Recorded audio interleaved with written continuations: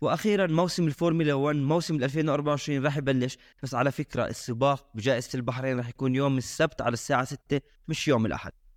برضو كمان سباق السعودية حيكون يوم السبت مش الأحد. بودكاست رقم 11 من بودكاست السباق.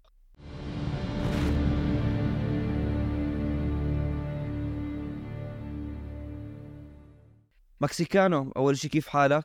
كيف الحماس للموسم الجديد؟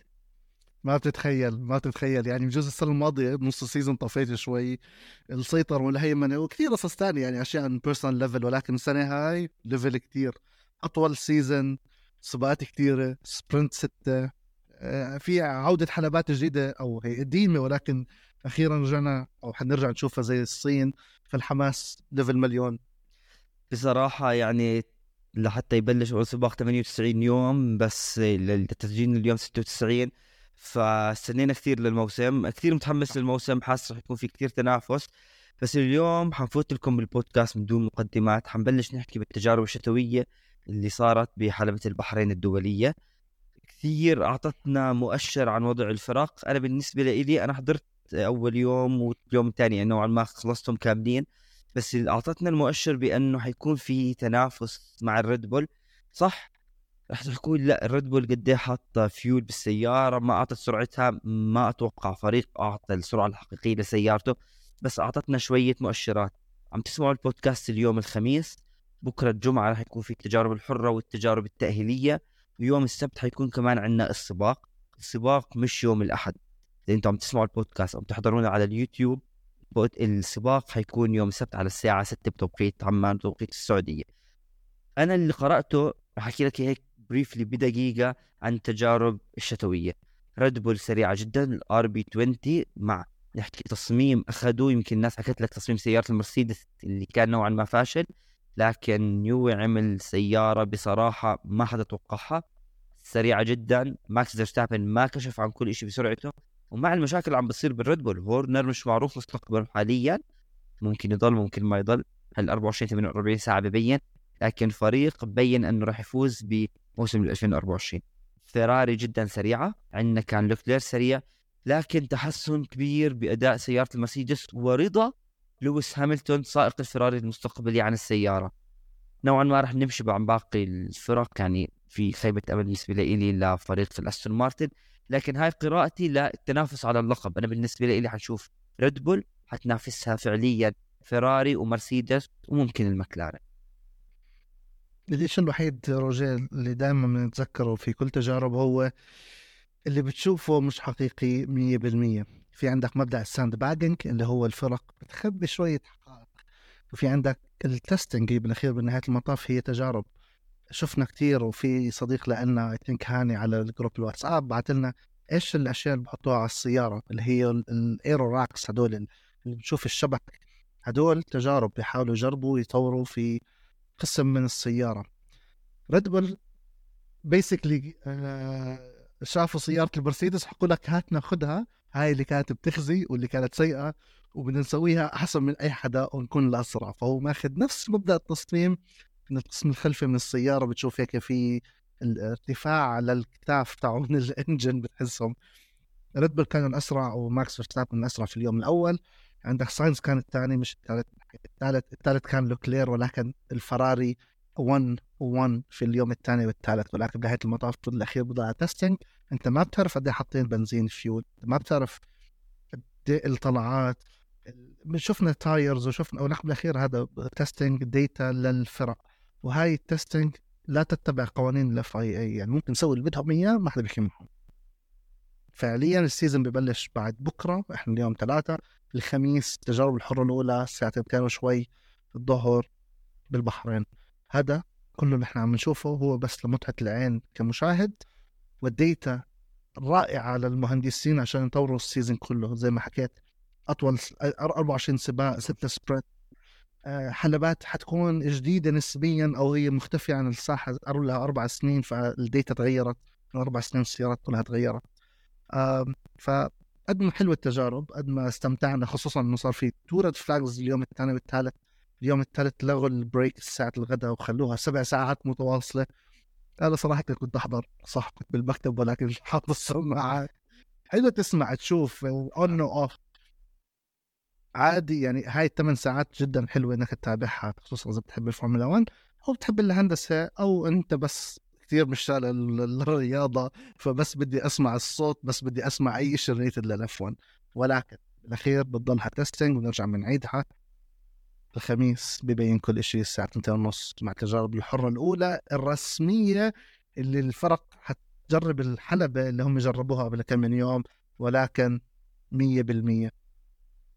صحيح. وكثير كان في تساؤلات بصراحة على جروبات واتساب، يمكن على السوشيال ميديا، بأنه شو الهدف من التجارب الشتوية. هلا خلينا نحكي بالهدف الأساسي واللي هو للفرق. اليوم الفرق بعد غياب فترة 98 يوم، فترة طويلة بين نهاية الموسم الماضي والموسم الجديد، رح يختبروا السيارات. أول شيء يشوفوا السيارات اللي عملوا لها تصميم، التغييرات اللي عملوها، رح ياخذوا قراءة أولية هل السيارة تصميم ناجح أو مضطرين نغير ببداية الموسم. هل سيارتنا منافسة؟ هل السيارة فيها مشاكل؟ هاي أول نقطة. تاني نقطة بدهم يشوفوا شو أداء السيارة على اللونج ران. يعني اليوم ريد بول عملت 390 لفة، وهي مش أكثر فريق عمل لفات، لكن اليوم تقدر تعرف شو وضع سيارتها. أنا عندي على عدد لفات طويلة، هل السيارة فيها اعتمادية عالية؟ هل أنا عندي مشاكل محرك، مشاكل بالإطارات؟ مثلا فيراري حلت مشكلتها مع تآكل الإطارات، هذا بينوها بالتجارب الشتوية. أكيد ما كشفوا الفرق عن كل أوراقهم، لكن زي ما أنت حكيت أخذوا بيانات وداتا كتير مهمة لإلهم، رح تحكي لهم شو وضعهم، شو لازم يطوروا. هلأ أسرار اللي بتنكشف يوم، أنا بالنسبة لي مش بالتجارب الحرة، لا، التجارب التأهيلية وبالسباق، هي سرعة السائق، سرعة السيارة الحقيقية وأدائها. لكن اليوم الفرق إذا 3 أيام يلفوا.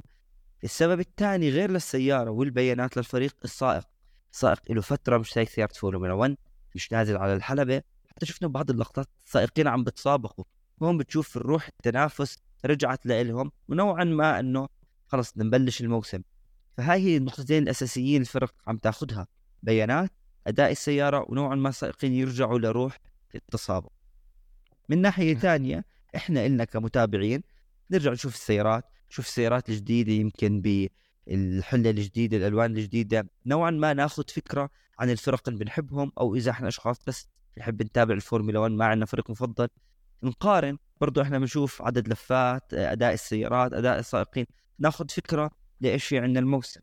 التجارب الشتوية الماضية كانت نوعا ما بتحكي لك المرسيدس جدا ضعيفة، الريد بول بعالم تاني، يعني زي كأنه فيش داعي أحضر موسم. حاليا لا، أنا عم بستنى أشوف تجارب التأهيلية الكواليفاينج، لأنه أنا حاسس ريد بول أكيد سريعة باي ديفولت، أسرع سيارة، وماكس فيرستابن أسرع واحد، بس بدي أشوف قد إيه الفرق الثانية اشتغلت على سيارتها لحتى تقرب من ماكس ومن الريد بول. فبصراحة كانت 3 أيام نوعا ما جيدين حلوين هاي المرة التجارب الشتوية. ال3 أيام بس أسيرت الأرقام واللفات اللي انقطعت والتستك، أكثر فريق لف ب3 أيام هو فريق الهاس اللي هو كان ترتيبه 10 السنة الماضية، لف 441 لفة. تخيل كم لابس بسائقين، يعني نصهم راح لهذا. الفراري 416، الريد بول ريسينج 390. صراحة ما كانوش بحاجة لها. كيك ساور او ستيك او اللي بدك تسميه، الفا تاوري، مش الفا تاوري، الفا روميو اللي بدك تسميه 379. استون مارتن نفس العدد 379. ار بي بس اسمه ار بي، مش حاطين اختصار، هو الاختصار. لا الحلو ان انا عم بقرا من اكاونت الانستغرام تاع الاف 1، فحتى اف 1 اكيد ما بيحطوا اسمه، مش عارف مش عارفين شو يسموه. ار بي 366، مرسيدس 360، البين 333، ماكلارن 327، والويليامز اللي هو فريق من الفرق اللي تطورت كثير السنه الماضيه وانا في البن ابدع. يعني هو الماكلارن شفنا نص ثاني خرافي، 299 بس. لأنه الويليامز واجهوا شوية مشاكل على فكرة بالتجارب الشتوية، هم غيروا التصميم، بدأ التصميم تبع السيارة، فنوعا ما منطقي تطلع عندهم مشاكل وما تطلع النتائج زي ما هم بدهم. بس الحلو بأنه اللي تابع التجارب الشتوية وبرضه اللي حضر التحليلات أو قرأهم، الويليامز حلوا المشاكل سريعا. هذا ليش جيد بالنسبة لي؟ مش عشان تجارب شتوية، خلال الموسم صار عندهم مشكلة، عملوا أبجريد، تحديث معين ما زبط، الحلول عندهم سريعة. فهاي نقطة كثير مهمة. بس بدي أرجع شوي للمرسيدس. المرسيدس صح جورج راسل ولويس هامilton مرتاحين بالسيارة، وهامilton أبدأ بأنه هاي السيارة كتير أفضل من السيارة الماضية، مرتاح فيها أكثر. بس المدير التقني جيمس أليسون حكى في أنه بما معناه السائقين والفريق ما رح يعتبر أمور السيارة منيحة لحد ما نرجع نفوز ونقاتل على اللقب ونقاتل فريق الريد بول. فهون انت بتشوف كيف روح الفريق البطل، لو موسمين 3 ما فاز بس لسه موجود. وأتوقع يعني بدهم الجوع، عندهم الجوع كمان، بدهم هامilton يطلع من الفريق عنده اللقب الثامن، ما يجيبوا مع فيراري. ونوعا ما انه انت طلعت من عندنا جبت لقب، شوف وين رايح انت، سيارة فيها مشاكل اطارات. بس برضو الفيراري اليوم اللي روح جوا الفريق نوعا ما جيدة بين كارلوس ساينز وتشارلز ليكلير. صح استغنوا عن ساينز لكن عم بيعطي كل إشي والفريق عم بيعطيه، وعطوهم سيارة سريعة. واهم إشي شكلنا ما رح نشوف مشاكل اطارات تنتهي فجأة، الفيراري صارت بطيئة. فبضل الموضوع السائقين في تهديد كثير كبير بالنسبة لي بليكلير جاي هامilton. بغض النظر هامilton جاي على الفريق، هامilton بيعرف يسوق سباقات، سيارة ضعيفة سريعة، هامilton بيعرف يسوق السباقات. بس النقطة المفاجئة كانت الأستون مارتن ما كانت بالتجارب الشتوية أديتها جيدة بصراحة، مع أنه الفريق الموسم الماضي بدايته كانت مرعبة، بس الفريق نزل الأداء. أنا حكيت يمكن خلص فقدوا الأمل يطوروا للسيارة الجديدة، شو صار معهم؟ حضرت درايف تو سرفايفل نزل قبل كم من يوم، يعني بالحلقة السابعة اليوم. حلو، عم تقطع فيه. بدرايف تو سرفايف حكوا وجابوا حلقة كاملة بيسكلي عن الأستون مارتن وعن الأونر سترول الأب لورنس، قد ايه عم بيستثمر بالفريق. بس بنهاية المطاف صح طلعتهم ودخلوا هيك بقوة، بس هذا يعني عم بيعملوا بروجكت طويل شوي. الشيء الثاني بنرجع عليه، السنة الماضية بالتجارب بينت قوتهم، وبين بالبحرين ويثينك كان أحلى تجاوز بكل السيزن، ألونزو على هامilton بالبحرين بأول سبق. ولكن ممكن السنة هاي نرجع على مبدأ الساند باجينج اللي هو لسه مش مبينين قدراتهم. ولكن نفس الوقت السنة الماضية وصلوا لمرحلة وما كملوش، أو المكلارن والتانيين كانوا أقوى. بالأخير هذا سيزن جديد رجاء، بدناش نحسب على السنة الماضية، بدناش نحسب على أي شيء. جوز لأستون مارتن السنة الماضية بلشوا قوي بعدين هدوا أو رجعوا على الليفل اللي هم فيه بالعادة، وهلا هم بالليفل اللي هم أصلا فيه. تعرفش بالأخير زي ما قلت لك بدك تستنى للخميس. هلا شوف الأستون مارتن لأنه كتير حطوا تحديثات على السيارة وقطع جديدة، فهم صرحوا بأنه الأمور منيحة، عجبتنا التجارب الشتوية ولسه جاي الأفضل للفريق. بس عصير الدرايف تو سرفايف صراحة احضروه. أنا الموسم الماضي ما كملت، بتعرف بلشت فيه ما قدرت، ما كان سيء. هذا أول سيزن جميل حلو، لا للأمانة هذا جميل. أول سيزن كان حلو، سيزن 1 لأنه كمان تعريفي وإحنا أصلا أول مرة بنحضر شيء زي هيك والبيهايند ذا سينز. بعدين عدي كل المواسم كلهم مش حلوين، هذا السيزن حلو، هذا السيزن كثير حلو. ما ليش حلو؟ بس شوف I think عرفوا إنه المتابعين اللي قدام بطلنا نتابعه، أو شوف أنا بحضره بس لأني مشتغل فورمولا 1 ومش لأنه حلو. تنساه حلو صراحة. هذا السيزن جميل ان جنرال. المبدا في التي في سيريز انا عم بحضر عن سيزن انا خلصته قبل شهرين 3 وحافظه، ما انا حافظ ال 22 سبق، قول لي مين فاز بهذا بقول لك. ولكن هي انه يلا دستالجا ومشتاق للفنس اللي صارت ومتحمس للاسبوع الجاي يبلش السيزون الجديد. هذا حلو، هذا انا ببصم لك انه سيزون 6 وسيزون 1 هم احلى اثنين. فلا كمل الثلاث حلقات تفضل عليك. لا اليوم بكمل حلقتين، وقبل ما يبلش الموسم بكمل كل درايف تو سرفايف السيزون السادس. بس في شغله بنحكيها قبل ما ننتقل نحكي شو بنتوقع للموسم الجديد، او شو على الأقل بنتوقع من جائزة البحرين وليش هالدرجة فيه كثير اهتمام. على الأقل مني ومنك بدي أحكيها، أكيد كل حدا عم بسمعنا ويحضرنا. سيارة المرسيدس عملوا شغلة في أنه كرسي السائق رجعوه بالسيارات 10 سنتي. طبعا 10 سنتي بعالم سيارات الفورمولا 1 إشي كثير أبجريد. هلا هم صرحوا هو مش بس، شوف التصريح الذكي منهم، ما عملناه بس عشان نخلي هامilton مرتاح بالسيارة. بس اللي بتذكر برجع شوي لورا سنة، هامilton ما كان مرتاح بالسيتنج بوزيشن، انه ليش كرسي السايق لقدام بالمرة ما كان مرتاح. خلال السباقات كان يبين نوعا ما. حلو انه الفريق اخذ الفيدباك من السائق، وهي النقطة اللي اياها الفراري. بس بعد ايش بعد بالزلمة ترك، بس رجعوها لورا، وهاي حتأثر كتير على اداء السيارة وعلى اداء السائقين على فكرة. شوف بدي ارجع درايف تو سرفايف، حكى انه انا حكيت لهم اكثر من مره انه سيارتكم بدها تتظبط هيك وهيك وهيك. حكوا المهندسين حكوا له وي نو بيتر. قال لهم كانوا كثير على فكرة، ما توقعت يحكيها بالشو. حكى لهم سووا اللي بدكم اياه، بس بالاخير رجعوا له انه صح انت كنت صح. لما حكى لهم رجعوا السيتنج، رجعوا عملوا هيك مش عارف ايش، هلا ردوا عليه بعد ما قطع على امل انه السنه الجايه او السنه اللي حتبلش بعد كم من يوم تكون بناء على رغبات السائق الاثنين يعني. بس رغبات السائق مش رغبات الانجينيرز، او يكون في تحدي، لانه هي كانت والطريقه اللي حكاها، خصوصا انه جابوا اشاعات الفراري بالسنه الماضيه بشهر 5 و6، بعدين هلا فعليا انتقل للفراري. فهم جابوها بالنوع انه هو عم بتحدانا واحنا عم نتحداه، فصار في نديه جوا الفريق واحنا الفريق اللي احنا اصحاب. وجابوها مع توتو وولف انه توتو وولف بحكي لك هاملتون مش درايفر عندي، هو صاحبي. فانه هوبفلي تنحل بطريقه احلى من هيك بلا الفضايح اللي طلعت على درايف تو سرفايف. فنرجع لموضوع الدرايفنج سيت، يس بالاخير رجعوها صح. 10 سم هي هالقد، ولكن تفرق كثير مع اداء السياره. بس من التجارب الشتويه ونروح نسبق الموسم لجائزه البحرين والموسم بشكل عام. انا بشوف بانه هذا الموسم حيكون مختلف.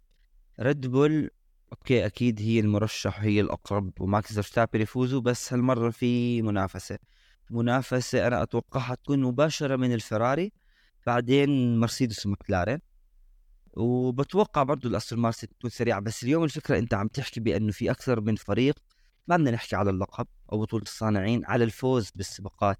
يعني ما اتوقع نرجع نشوف بس اول موسم استون مارتن ريد بول هم بوديوم، لا حتشوف فراري، حتشوف مكلارين، حتشوف مرسيدس.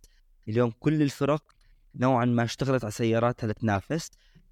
اتوقع بانه منافسه السائقين حتكون هي محصوره بين ماكس صراحه، ليكلير، يعني الونسو وهاملتون. احكي لي وين نوريس؟ بيعتمد على اداء السياره، صح تطورت نوريس سريع. فانا متحمس لهذا الاشي الموسم، متحمس انه اخيرا نرجع نشوف تسابق. موسم جدا طويل، انا ضد هذا الموضوع. 24 سباق كثير يعني، زيادة عن اللزوم، وضد انه يكون في 6 سباقات قصيرة.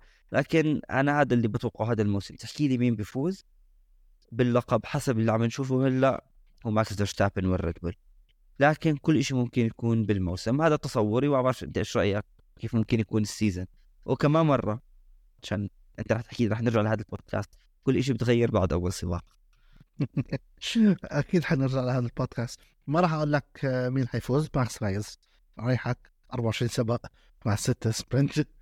شوف متحمس لي اشوف اداء السائقين الثانيين. في علامة استفهام كتير كبيرة وعلامة سؤال كتير كبيرة على عدة سائقين، منهم تشيكو بيريز، هل حيكمل مع الريد بول؟ هل ما راح يكمل مع الريد بول؟ درايف تو سرفايف وحفلة أو حلقة دانيال ريكاردو والهدف تاعه يرجع على الريد بول، وش هذا احنا بنعرفه. ساينز لازم يبدأ بآخر سنة للفراري عشان هم يغلطوا، عشان ياخذوا فريق تاني.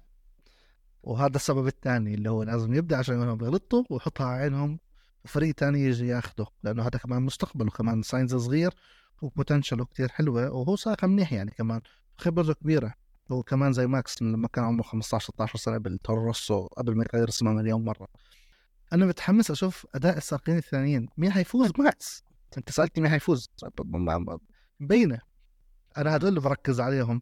الفرق الثانية يوكي، دانيال ريكاردو، هذا حيبدأ ولا هاي حيخيش؟ بنت بوتاس. عندك سائقين تانيين. تنساش كمان الفورمولا 2 حلوة. هدول الفورمولا 2 بيستنوا أي أستون مارتن عندهم بطل الفورمولا 2 السنة الماضية دروغوفيتش، هذا وين قاعد؟ شو بيسوي؟ متى بده يضله تيستينج درايفر؟ وهل حيروح مكان تاني برا الفورمولا 1؟ فأنا عيني على السائقين صراحة، متحمس أشوف المعركة ما خلف المركز الثاني. هذا الأول اللي ما مسامحك فيه. صراحة كتير في شغلات حيتجاوب عليها من بداية الموسم، من يوم الخميس جمعة سبت، ومن أول كم سباق. بس قبل ما ننهي البودكاست، إيش أحلى سيارة؟ ننسى عن الأداء، ننسى مين أنت بتشجع وبتحب. إيش أحلى سيارة هيك عجبك اللايفر تبعها؟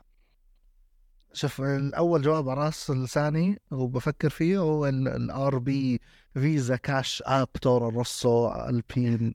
شو مش البين، اسمه الفا تاوري. الفا تاوري لا استون مارتن أنا والله. ولكن في عندك، بدي افتح الانستغرام عشان اشوف صورهم، عشان هذا اكيد عندك الاستون مارتن سريعا.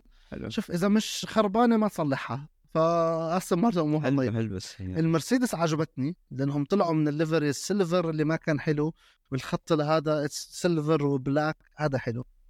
الأسوأ ده جاوبك، الأسوأ الألبين مش حلوة أبدا، والحلو إنه الألبين طلعوا سيارتين الزرقاء هذيك أسوأ واحدة، الستيك ساو كارثية هاي. الألبين طلعوا سيارتين الزرقاء والزهرية اللي هي نافسوا من أبشع بي دبليو تي، بس هم زي بعض، هم بس غير أبشع من بعض. سود. بس في سيارة حلوة. ايش الفراري؟ انت حاب الفراري جدا جميل، احلى من السنه الماضيه. شوف جماليا احلى من السنه الماضيه لانه شالوا الاسود اللي كتير كان خاصه عند الخط كثير حلو.